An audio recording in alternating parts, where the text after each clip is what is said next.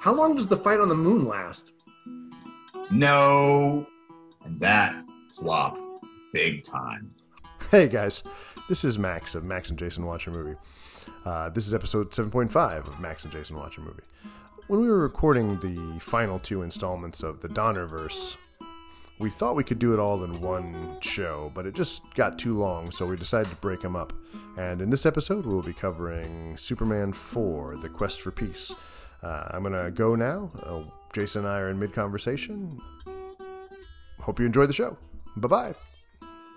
Superman 4 suffers for a whole host of other reasons, and we're going to get into them. Or we can just say it's a terrible movie. Bye.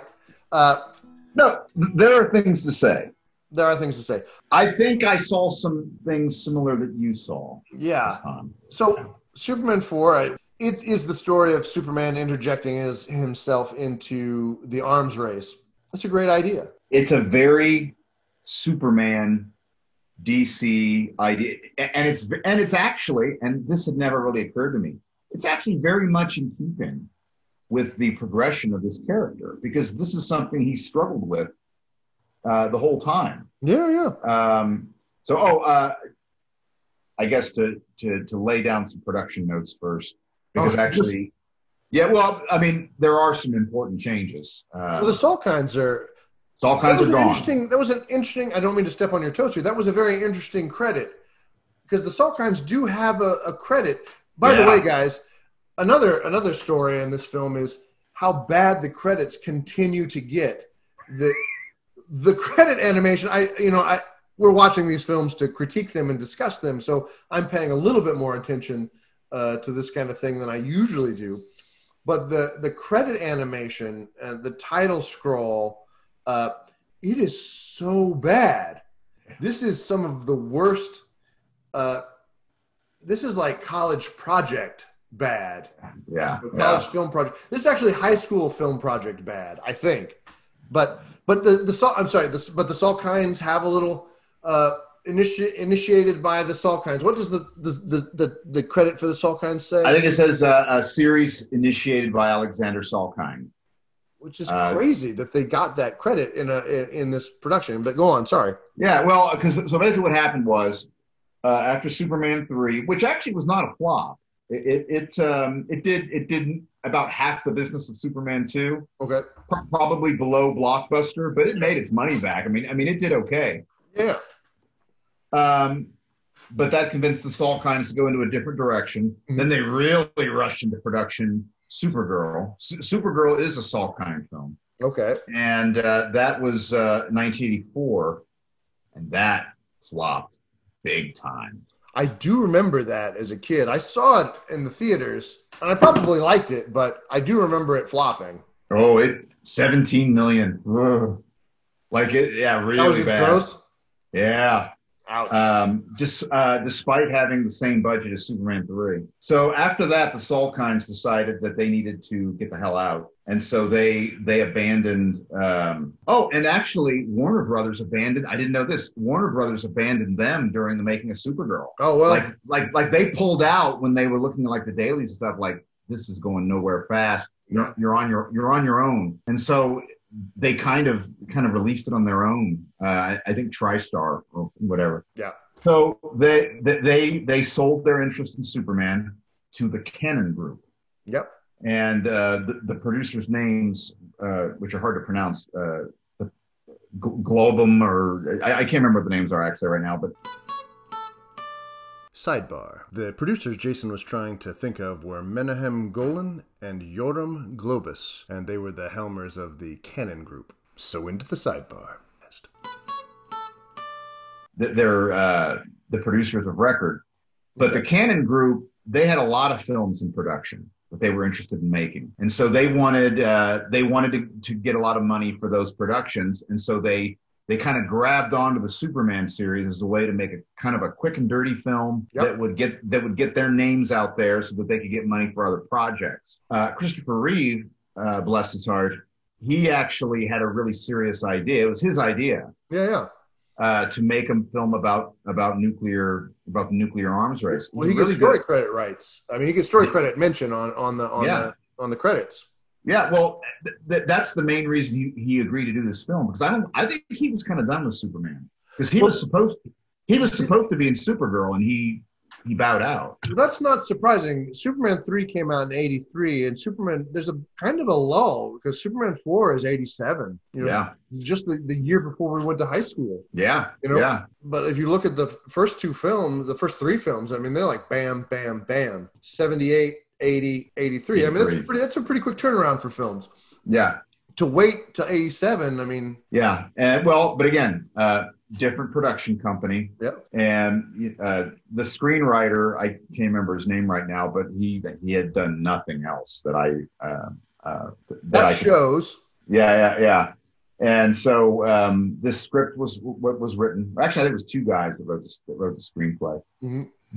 So it's almost a story. The Cannon Group, they started off with, we're going to do this right. They asked Richard Donner to come in.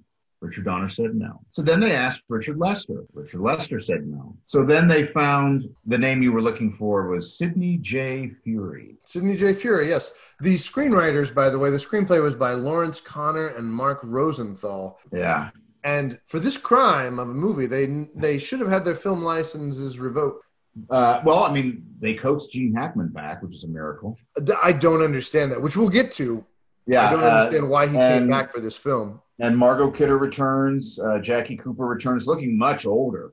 He does. Mark McClure, Mark McClure is the only actor in all 5 of the Donnerverse, because he's in Supergirl. Okay. Oh. And he returns as Jimmy Olsen. And what's his name again? Mark McClure. Mark McClure.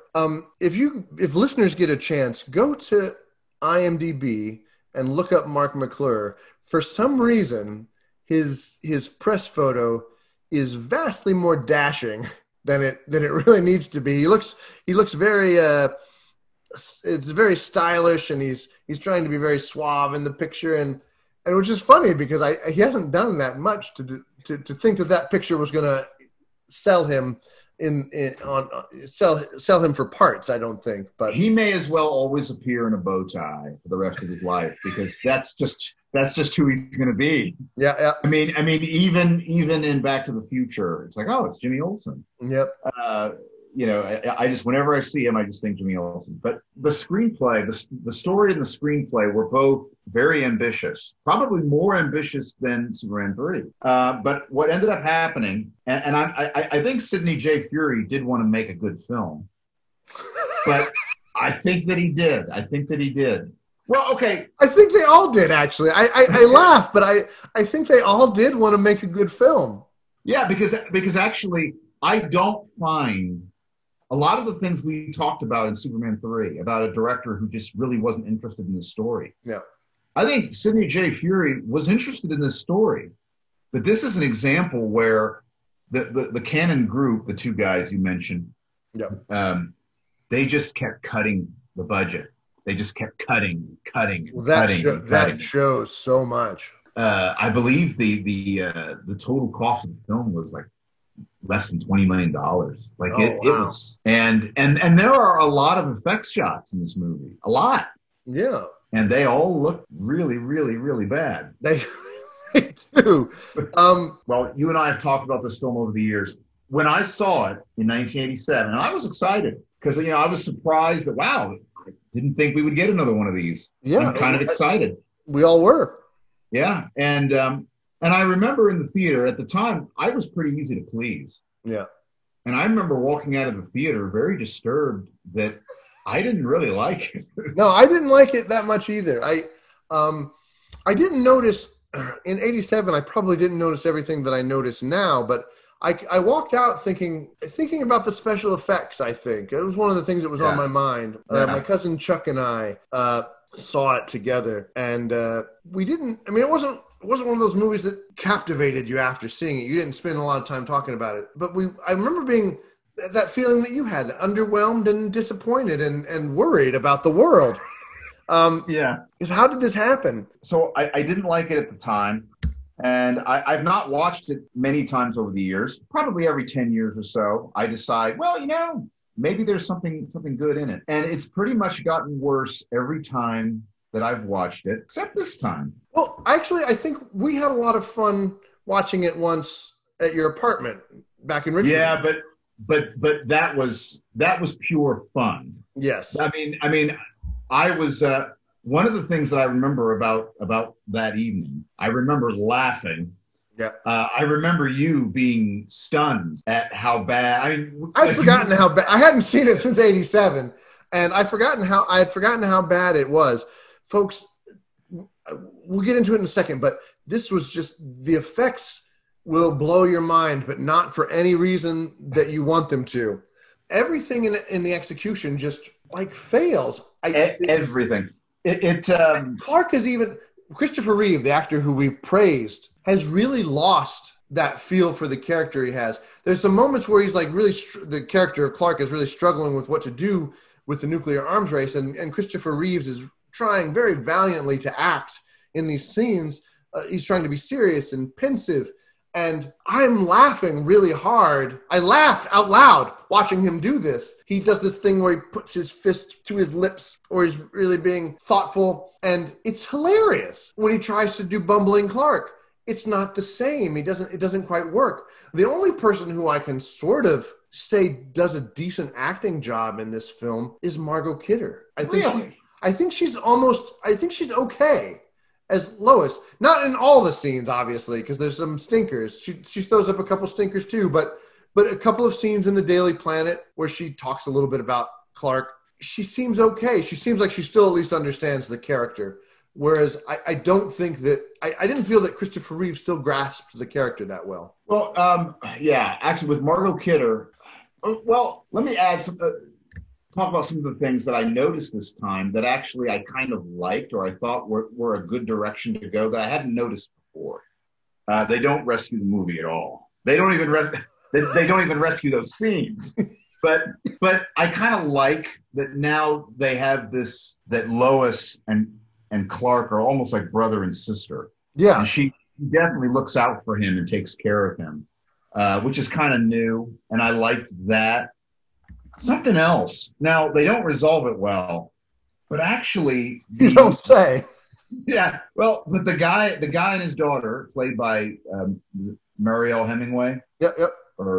They come in, and there's kind of this, like, tabloid, William Randolph Hearst, Fox News kind of thing. So that actually seems a little more relevant now. Yeah. Than it did in 1987. I actually kind of like that. I mean, in a different film, that could have been pretty amazing. So what Jason's referring to is at the Daily Planet, it's being subject to a corporate takeover by two new characters in the film, a media mogul and his daughter. His daughter's played by Mariel Hemingway, and her name in the film, I can't read my own handwriting here, everybody. Warfield is the character's name. So the screenwriters have given these wealthy people the last name of Warfield. And all I could think of was, why didn't you guys just say Warbucks? That's what you wanted to say. You wanted to say Daddy Warbucks, but you knew you'd get sued. But you couldn't even. This is one of the problems that kind of plagued the script. This film is a cobble of everything that's happened before in the Superman movies. They reuse the same kind of stunts. They reuse a couple of scenes of Superman flying several times in the film because they couldn't afford new animation. That was something that stood out to me as a kid, and it stands out to me every time. There'll be this scene where Superman will need to fly in and save the day, and they've got the scene where his fists are outstretched and he's flying, and it's the same scene over and over again in this film. They said they had money for one flyby scene of Superman, and they used it. They must have been happy with it because they use it a lot. But there's a lot of cobbling together of elements from that script, but also of ideas from other movies and other fiction. The name of the rich people in this case, the Warfields, are the Warbucks. You know, I mean that's really got. It's a rich guy name. Bam, we'll put it in there. It's slapdash. Maybe is that the word we're looking for? This film is slapdash. Yeah, I'll cut in the definition of that later on, guys. Sidebar. As promised, your slapdash definition. Done too hurriedly and carelessly. And now we return to the podcast. You said that Margot Kidder was pretty good. Well, I mean, I don't in this film. I don't want to call out any actor in this film. Yeah. Because I actually think the dialogue is awful. Oh, it's terrible. Because and I think that, again, which you alluded to, everybody's trying. Everybody wants to make these scenes work. Everybody's kind of excited to be back, trying to make a film. Maybe not Gene Hackman, but I'm not sure if he's ever excited to be back doing anything. No. Just the paycheck, right? That is what I feel for that's why he's back in this movie for the paycheck. Yeah. Well, so the scene between Clark and Lois when he decides that, which is another selfish thing that Superman does, by the way. Well, he does a few selfish things in this movie. Yeah, where he decides. I guess we're going to jump around a lot in this one, right? It seems like it's hard. It's hard not to.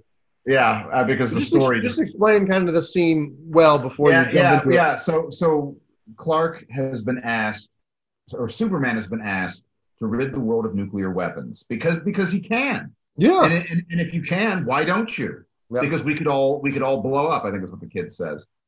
And that kid is a terrible actor. Superman. Yeah. He's pretty bad.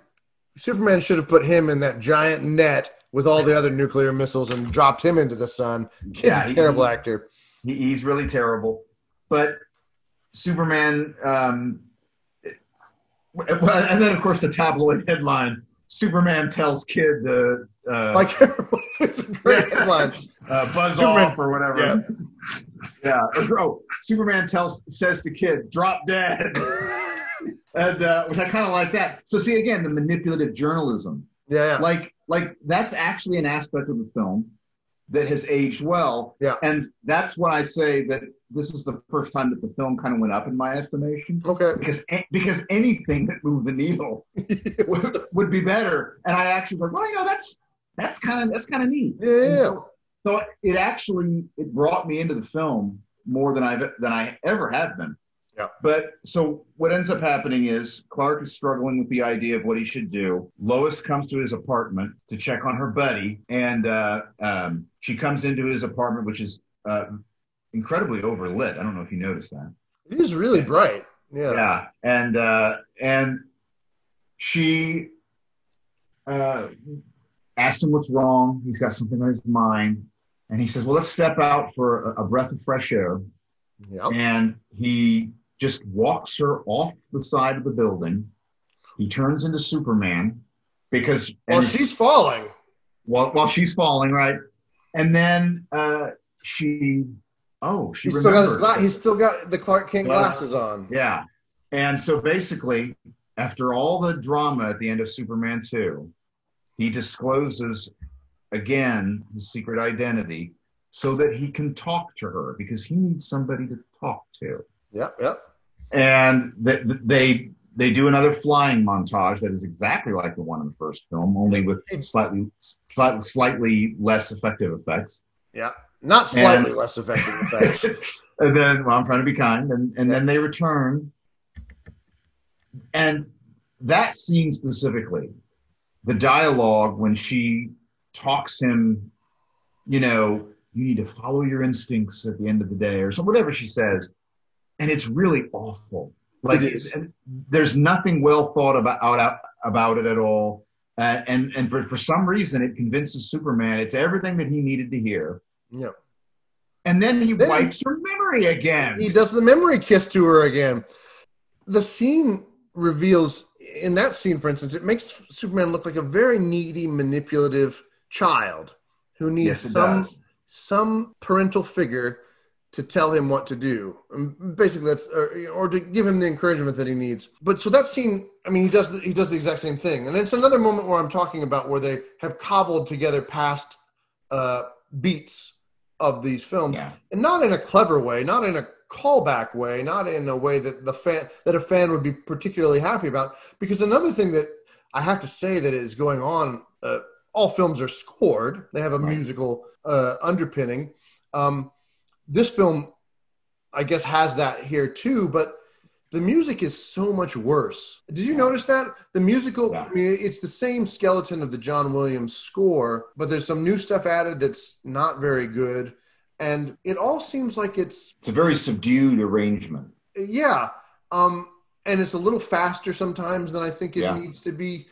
This might be the person who's doing the arrangement trying to be clever with the material.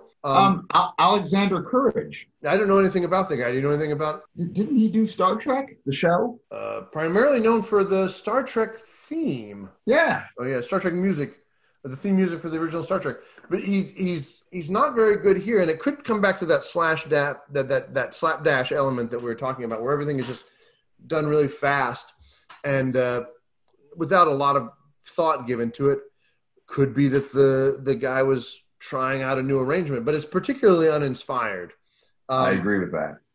Because they're just redoing scenes that they did in Superman 1, the flight montage and the memory kiss. Why use a new arrangement? Right. It doesn't quite work. But I noticed that I wouldn't have noticed this in 87, and I didn't notice it the night we were drunk and watching it. But I noticed it this time because of course I'm paying attention to it for this podcast, and the scoring is just really bad. And that's from the opening credits all the way to the end, and it gets really bad in the end credits. But I think I've stepped on your toes a little bit, so let's return to the memory kiss, and you can take it from the memory kiss and go. No, well, I think really I said what I wanted to say about that is that that's the dialogue in that scene specifically stuck out to me as really bad. Yeah. And the dialogue actually throughout the movie is really, really, really bad. Oh, it is. I think even Gene Hackman does okay, but I think that he's also given really, really bad dialogue. He's given bad dialogue, but on top of that, he's not even really trying to act like the old Luthor. He's saying the lines. He's trying to be a little funny, I guess. What it reminds me of is the read-through.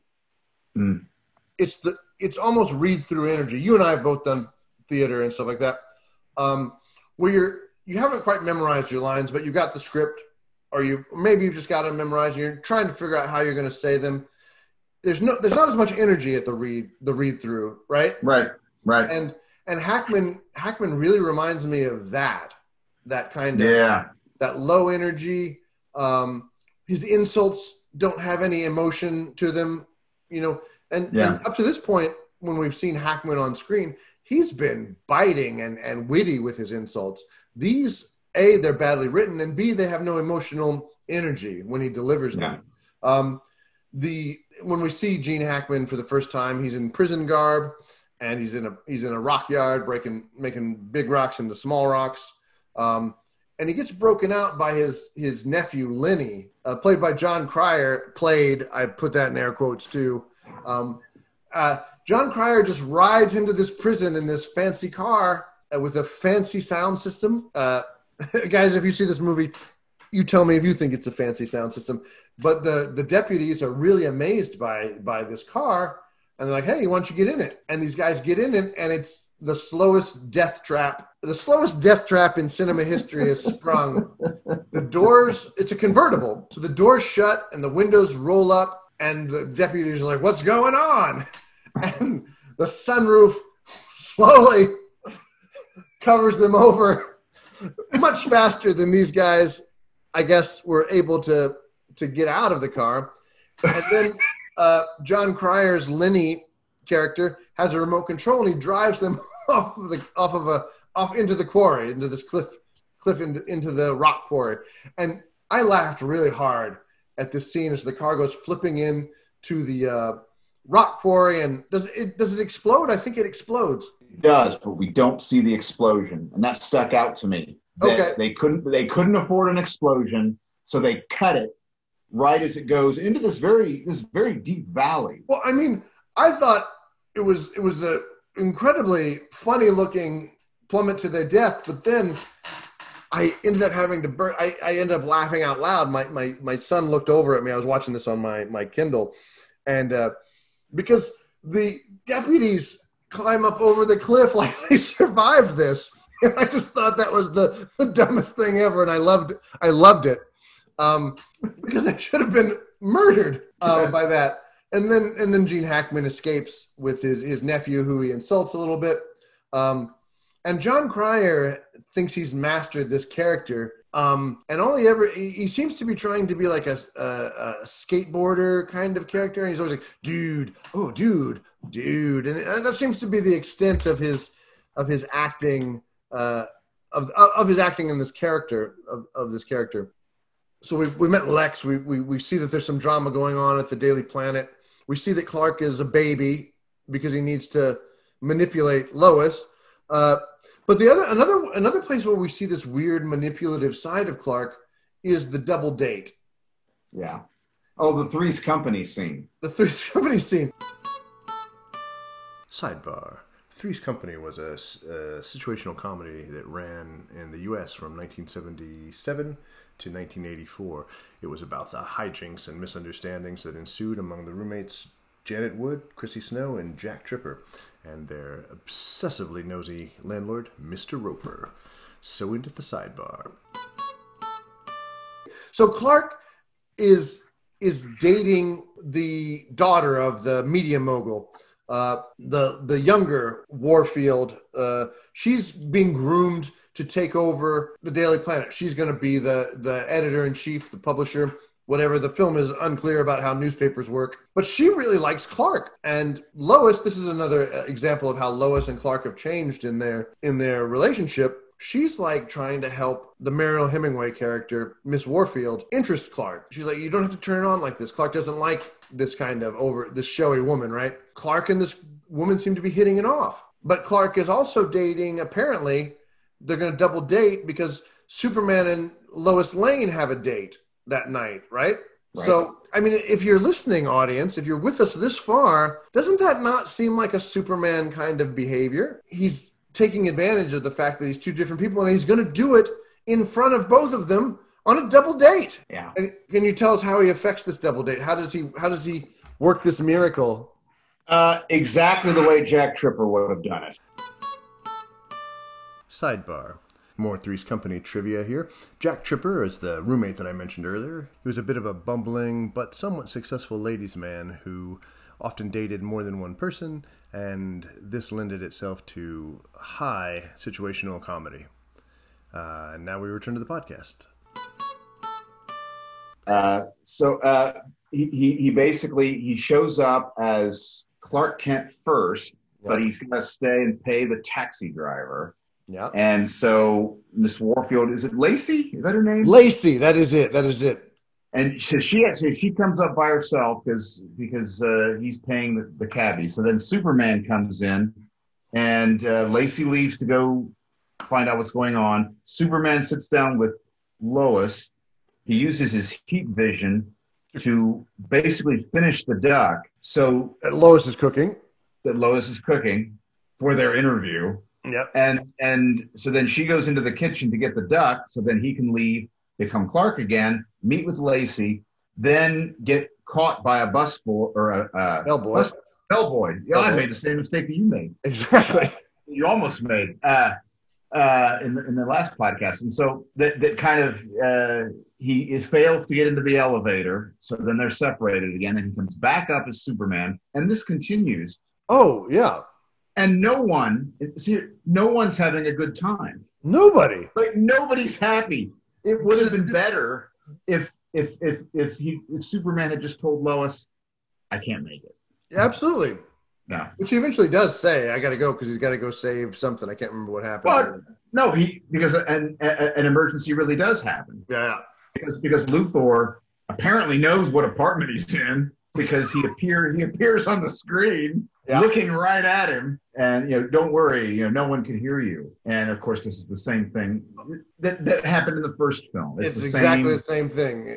Yeah. Luthor does a sub-audible message to Superman and threatens to blow up the building or something like that. And Superman goes to meet with Luthor. Luthor, by this point, has created the Nuclear Man with a hair from Superman's that was this is another thing about the film that's just not very well thought out.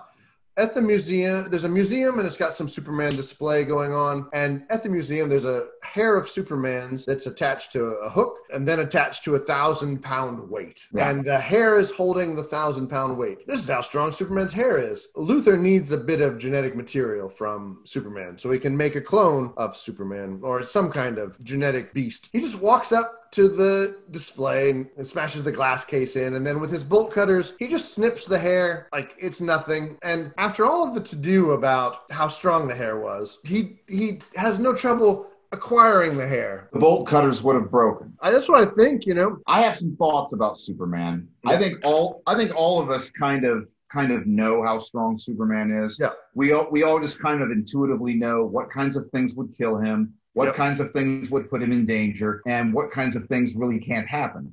Yeah. And I could see Lex Luthor developing something that could cut the hair. Yes. But it would not be a bolt cutter. It would not be store-bought on the way to the museum. And so it's like, it's just something you guys could have taken a moment to address. They did that was really lazy. You know, slapdash. I'm going to keep coming back to that. But anyway, so he gets this hair, and one of the missiles that Superman's thrown into the sun had that hair in it, I guess. And it's the last missile that he throws into the sun, right? Oh, well, hold on. Back up, because actually the hair has been cultured and grown. Okay. And now looks like a piece of raw chicken.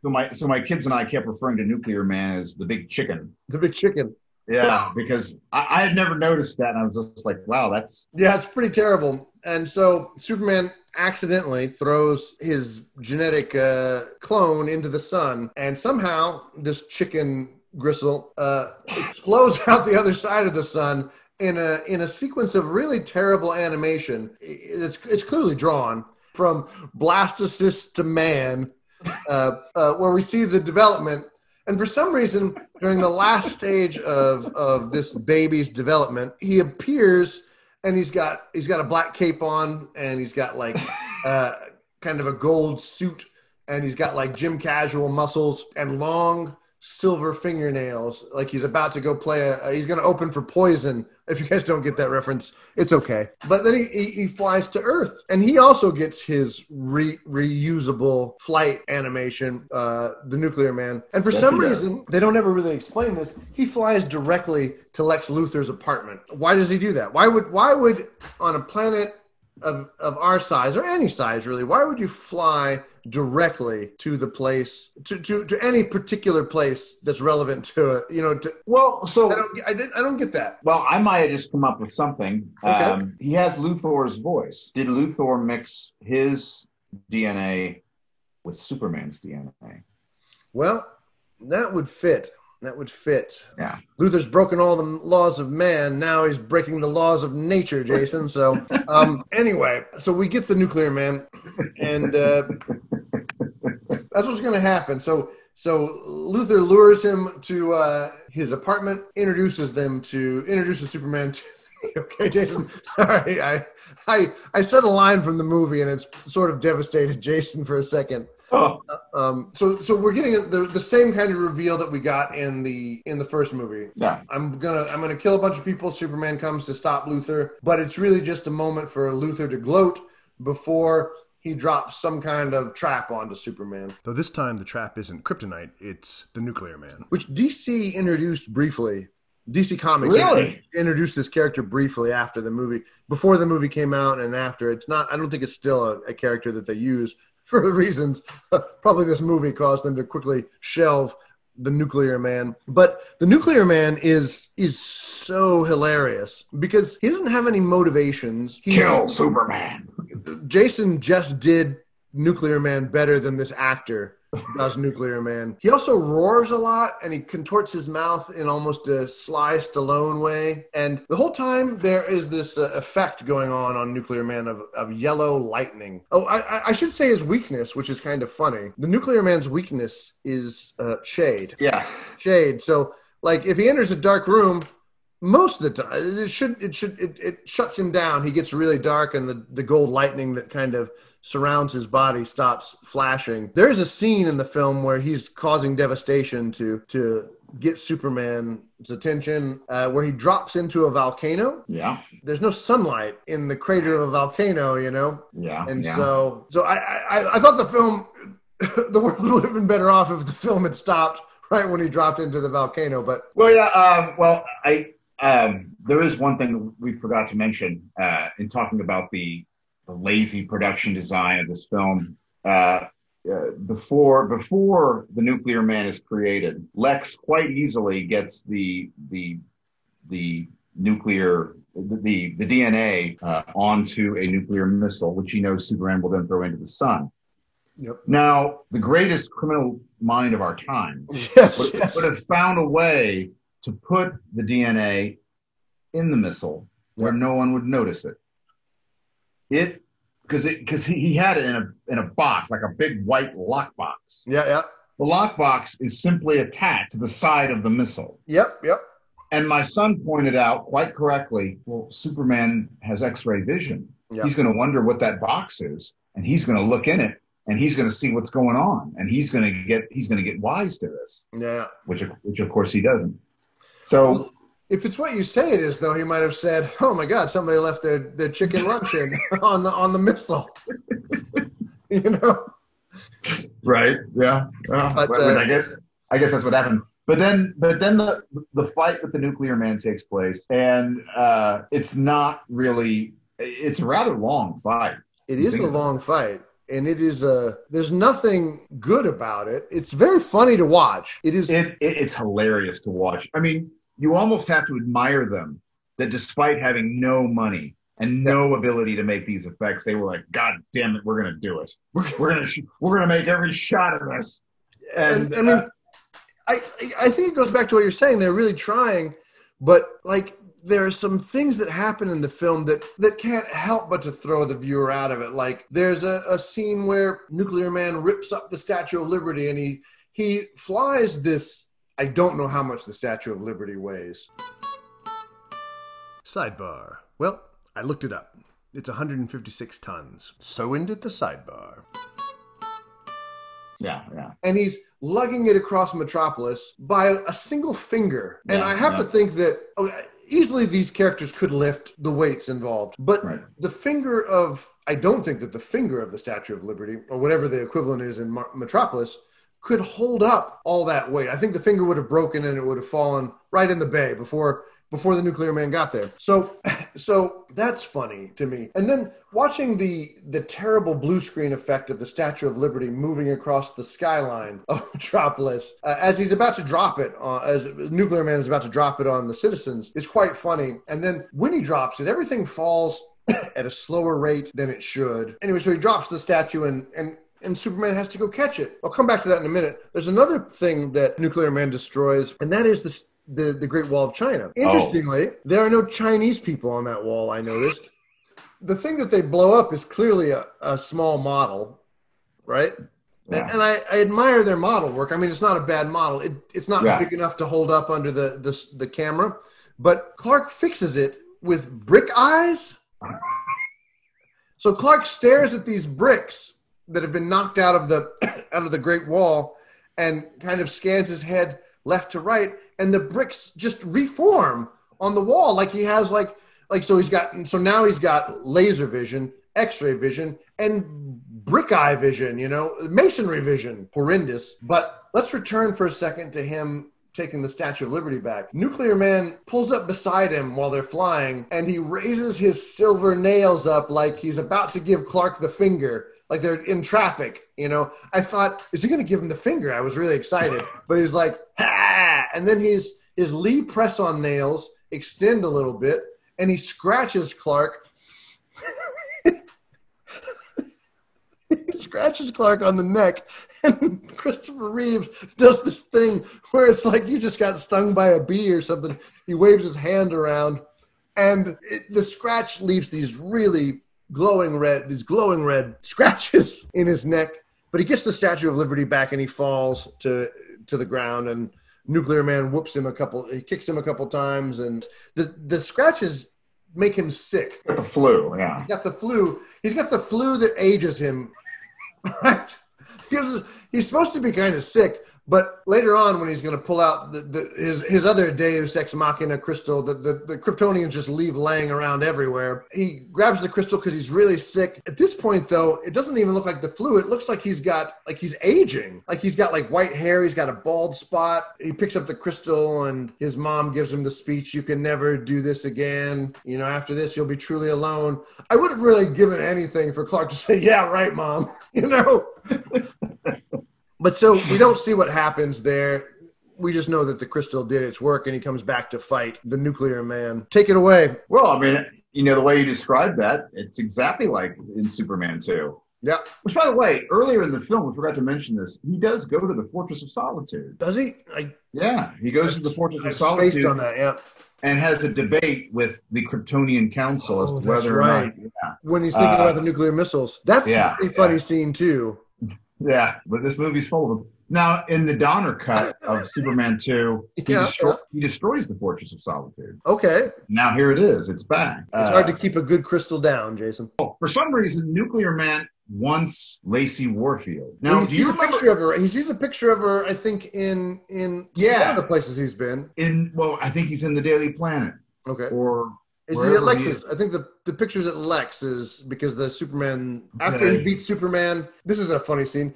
The Superman cape ends up getting stuck on the Statue of Liberty. And Lacey gets it. Daddy Warfield has bought the cape from somebody, and they're going to publish the Superman is dead headline or whatever it is they're going to publish. Lacey's like, "Where'd you get this?" And he's like, "I bought it off a kid," says Daddy Warfield. We're going to display this. It's going to be great. We're going to sell so many papers. And Lois comes in and she's upset about the headline. And she sees the cape and she says something like, "You don't deserve to have this. This isn't yours." And I almost said, well, he didn't just buy it. I think it is his right for now, at least until Superman comes back and claims it. Anyway, but somehow the Nuclear Man sees a picture of Lacey Warfield and he must have her. He must have her. And somehow Superman knows this because Superman's waiting for him when he comes to get Lacey. And he knows that that's what he's looking for. And why is that? I don't remember. Or I know the answer. The answer, there is no answer. The film never tells us that. That's what I think. Maybe, here's an idea. Because they share the genetic material, it's possible that Superman in his Kryptonian studies has also studied the B'nai Gesserit genetic memory techniques, and so he knows what Nuclear Man knows. I mean, and that's why he's one step ahead of him for the rest of the movie. There's another scene in that movie. Not only does Superman have masonry powers, when Nuclear Man comes and is wreaking havoc, out in front of the Daily Planet, he does some weird levitation things with people where he lifts reverse levitation. Reverse levitation. He sends some people up in the air, and Nuclear Man does. And they're all spinning around and they're upset. And Clark looks at them and applies his gravity rays, I guess. He's got gravity eyes because he doesn't do anything. He doesn't cross the street. He doesn't distract Nuclear Man. He looks at them meaningfully and then puts them back on the ground with his eyes. He's like borrowed the stare of Richard Gere and lowered them back to the ground. And it puts these people back on the ground. And then Clark trots out a tried and true thing when Nuclear Man comes up and is like, "I want the girl," or whatever the fuck he says. First he says, "Raw!" And he does that a lot in the movie, guys. He does that so much. But he wants to go out with Lacey Warfield. Clark stops the fighting. He's like, "Okay, I'll take you to her." And he's deploying the same trap he used in Superman 2, taking people back to the Fortress of Solitude. But instead, he takes them up into the top floor of the Daily Planet, I think, or somewhere. I don't know where they fight. I can't remember where they fight. It's a senseless scene, but where it does make sense, it's just taking stuff that we've already seen and doing it much less effectively. He traps him in the elevator, and she's in here, and so he says she's in here, and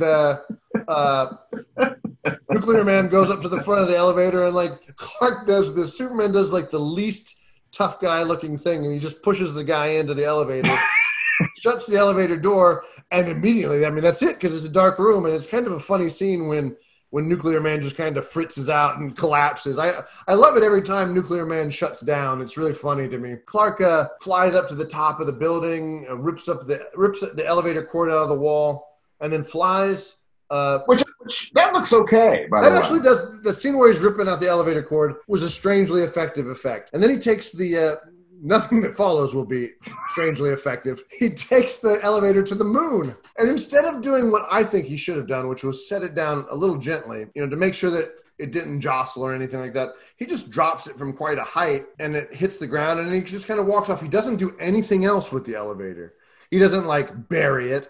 He doesn't heat vision the door shut. He just drops it. And then he goes for a walk. Yeah, I would do that too if I was on the moon. He does have a nice little Superman moment where he goes and adjusts the American flag on the moon. I think that is something that Superman might do. So there's this rumor that the Neil Armstrong flag has fallen and it is now laying on the moon as we speak. A violation of the flag protocol. Right. So during the scene, I started telling my kids about that. I think that flag, because my son asked, well, is it still there? I think some people think that it has fallen, but we've never really been back to see. Yeah. And then it was right at that moment that Nuclear Man attacks Superman, knocks the flag over, and my son said, well, that's why it fell down. Superman knocked it down. Yeah. I thought that would have been a nice Superman moment. It would have been a nice touch in a better film, but then Superman gets attacked by Nuclear Man because there was a little sliver opening in the elevator doors, and it turns Nuclear Man back on. I read today that a stuntman was permanently injured. Really? In the wire work here, and there was a lawsuit. I didn't read anything about the lawsuit, but anyway, the fight on the moon is terrible. It's very funny. But that's not what they're going for here. It's funny in part because Nuclear Man wants to scratch Clark, and Clark is trying to stop these clawing hands, these Lee press-on nails, and that's not very effective action filmmaking, stopping somebody from scratching you, right? At least not the way they did it. So, how long does the fight on the moon last? Oh God, how long does the fight scene last on the moon? Too long. Yeah, too long. Yeah, it's too long. And then Lacey's brought back into the picture. Oh yeah. She has superpowers, we discover. Yeah. So Nuclear Man has won the fight. He returns to Metropolis and he gets Lacey Warfield, and he decides to go on a flight with her. Nuclear Man takes Lacey, a normal human, we thought. Right. I think almost to the moon, and she survives this, right? Because there's a scene where Clark. He saves her in space, right? She's by herself for a second. She looks back to Earth. And that is thousands of kilometers away, hundreds of thousands of kilometers away. And I'm just like... There's nothing about this film that really is forgivable. But this is the worst. It is the worst. This is the worst. Because I remember at the time in the theater thinking, no one, no matter what their knowledge of astronomy or astrophysics or whatever, no human being who speaks a language or has been educated to any degree can watch that scene and buy into it. Nobody. No. And I remember as a kid just thinking, well, I can go with a lot of things. Yeah. But this is ridiculous. Yeah. No, it's awful. Why didn't anybody on the set, the kid that brings the director coffee, say, well, this can't happen. Yeah. Shouldn't we rethink this scene? And that is the most baffling thing. That scene is the most baffling thing to me. It would have saved them money for other effect shots. If somebody would have said, hey, she can't live in space, she can't even live in the upper atmosphere without a mask on. And just that kind of care wasn't given to the logistics of a scene. I mean, that's the story of this movie, I think, in a lot of ways. Yeah. It's like they took no time to do anything right. Maybe fast, never right. They never did anything right. But you're right. This is the worst of that. But for some reason, she doesn't explode or freeze to death or any of the things that would happen to her. Blood doesn't boil immediately, and Superman takes her back to Earth. Right? I mean, that's where they were headed. Yeah. And then we have our Frank Capra ending. Well, Well, no, actually, the film ends with Luthor going back to prison. Yeah. We go back to the Daily Planet first Yeah. for our Frank Capra ending because right. Because Perry White has purchased the Daily Planet, and Warfield is now a minority stock owner, so he doesn't have any say in the company anymore. It's very rare to point out something that this movie does that is clever. Yeah. But in that scene, they have a sample headline from the past that says Superman saves country from chemical fire, which is a callback to Superman 3, which is odd. If only the filmmakers had taken that kind of care with any other scene in the film, you know. Right. But yeah, that scene where Perry White gets the Daily Planet back, it's a terrible scene. It's not well acted because the dialogue isn't very good. Margot Kidder's not good in that scene. Way to go, right. Perry. Christopher Reeves is in that scene, isn't he? I think he is. He shows up, or is he not there yet? He's not there yet, because I think he shows up in the next scene when they're going to do an interview of Superman. Yes. And it's the last time he, Lois, and Jimmy are on camera together, and he forgot his pad. I still see Christopher Reeves struggling to find his Clark. I don't think that he has the character anymore. In 78 and 79 and 80, yes, he didn't have to probably be directed very much, but he's lost touch with that character, I think. Well, you know, I wonder, he at the time, he famously, because he was typecast. I'm sure. Superman made him, and it prevented him from having a career beyond it. Yeah. And he did not like that. Yeah. I think he only came back to do this film because he had a story idea that he was passionate about. Yeah. He lost faith in this movie very quickly, though. I'm sure. I know John Cryer has talked about the film, which is odd that he would want to call attention to the fact that he did this. But that John Cryer said that Christopher Reeve had taken him aside early on in the making of it, and Reeve had said, "Oh God, it's going to be terrible." Like Reeve could already see where things were going, and he wrote about it later. Like he said that he gave an example of the UN scene. Yeah, he said, "Now if Dick Donner had done that scene, we would have had, thousands of extras, and it would have been a location shot." And he said, but what it ended up being was me, walking towards I don't think of a mat drawing, but or a model, or I mean, and he just felt like he knew from very early on that there was going to be no money that was going to be put into this, and it was going to be really bad. And I think that hurt him, because he had this idea that he was excited about, and it went nowhere. Well, like I said, it's too bad, because it was a great idea. And I think that he should have given that. It would have been nice to have seen them take that idea and say, hey, given it to a good script writer, and said, hey, let's try and get this franchise back on track with a much more interesting idea. Because I don't think any of the individual ideas in the film are bad ideas. The Superman clone is a fine idea. They could have done a Bizarro type thing with that if they'd wanted to. I don't know why they didn't do that.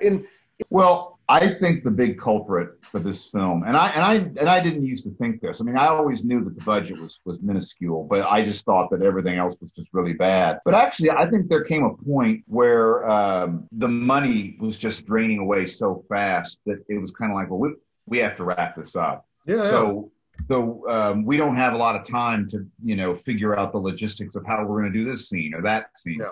We're just going to have to throw something together, and it's just going to have to do, because we've got to get this wrapped up. I do see the skeleton of some ideas, like you, to try to really make a good film. Well, let me put it this way, because we're not reviewing Supergirl, but I did watch it. Yeah. Supergirl is more of a mess than this movie. Oh, I vaguely remember that. I'll probably watch it tonight. Maybe it's on Netflix. It's by far the poorest acted of the 5 Donner Brothers. No, by far. And so it was a very interesting experience watching it, and then watching Superman 4 almost back to back. Okay. Superman 4 was a lot more coherent. Oh no!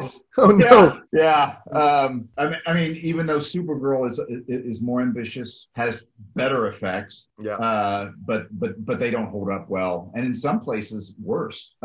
Just because what they try to do is just so ambitious, and they just don't know how to do it. Yeah.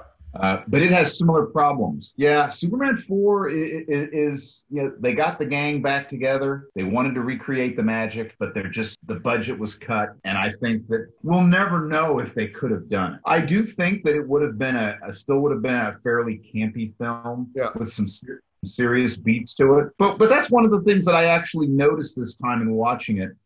Again, I did enjoy it more than I ever have, not just for laughing at it. I mean, I always enjoy it. Yeah.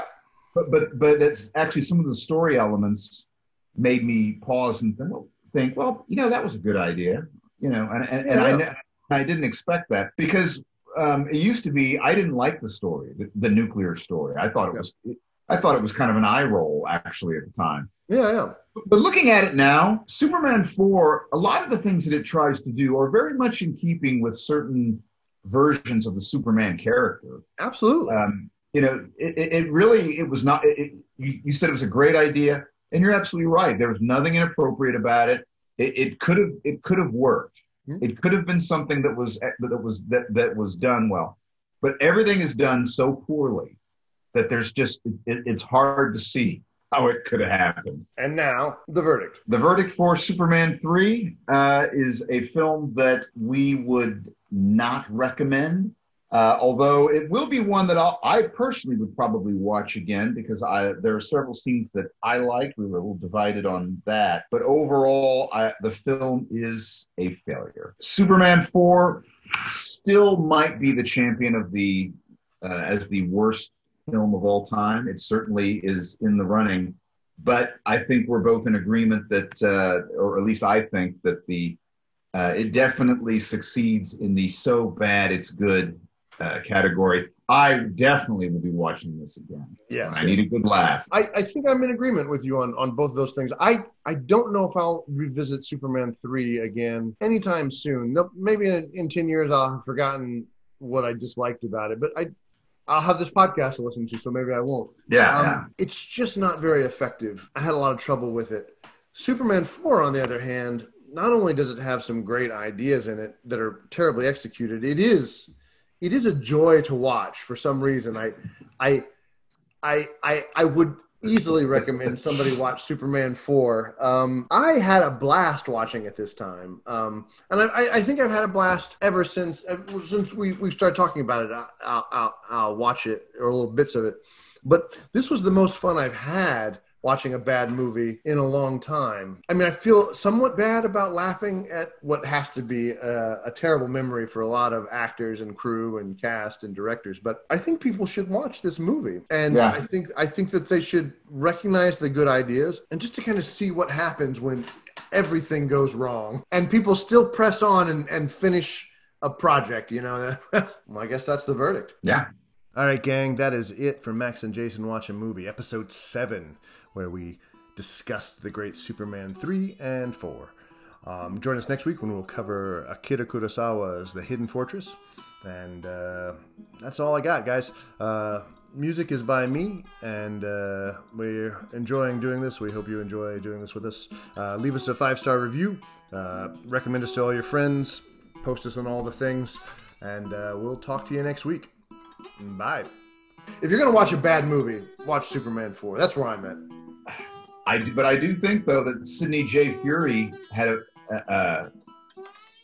made a more genuine attempt to make a comic book film than Richard Lester did. Oh, God, it's going to be terrible. I'll try to rehearse it for you quickly and from memory. And there are a lot of effects shots in this movie. A lot. Yeah. And they all look really, really, really bad.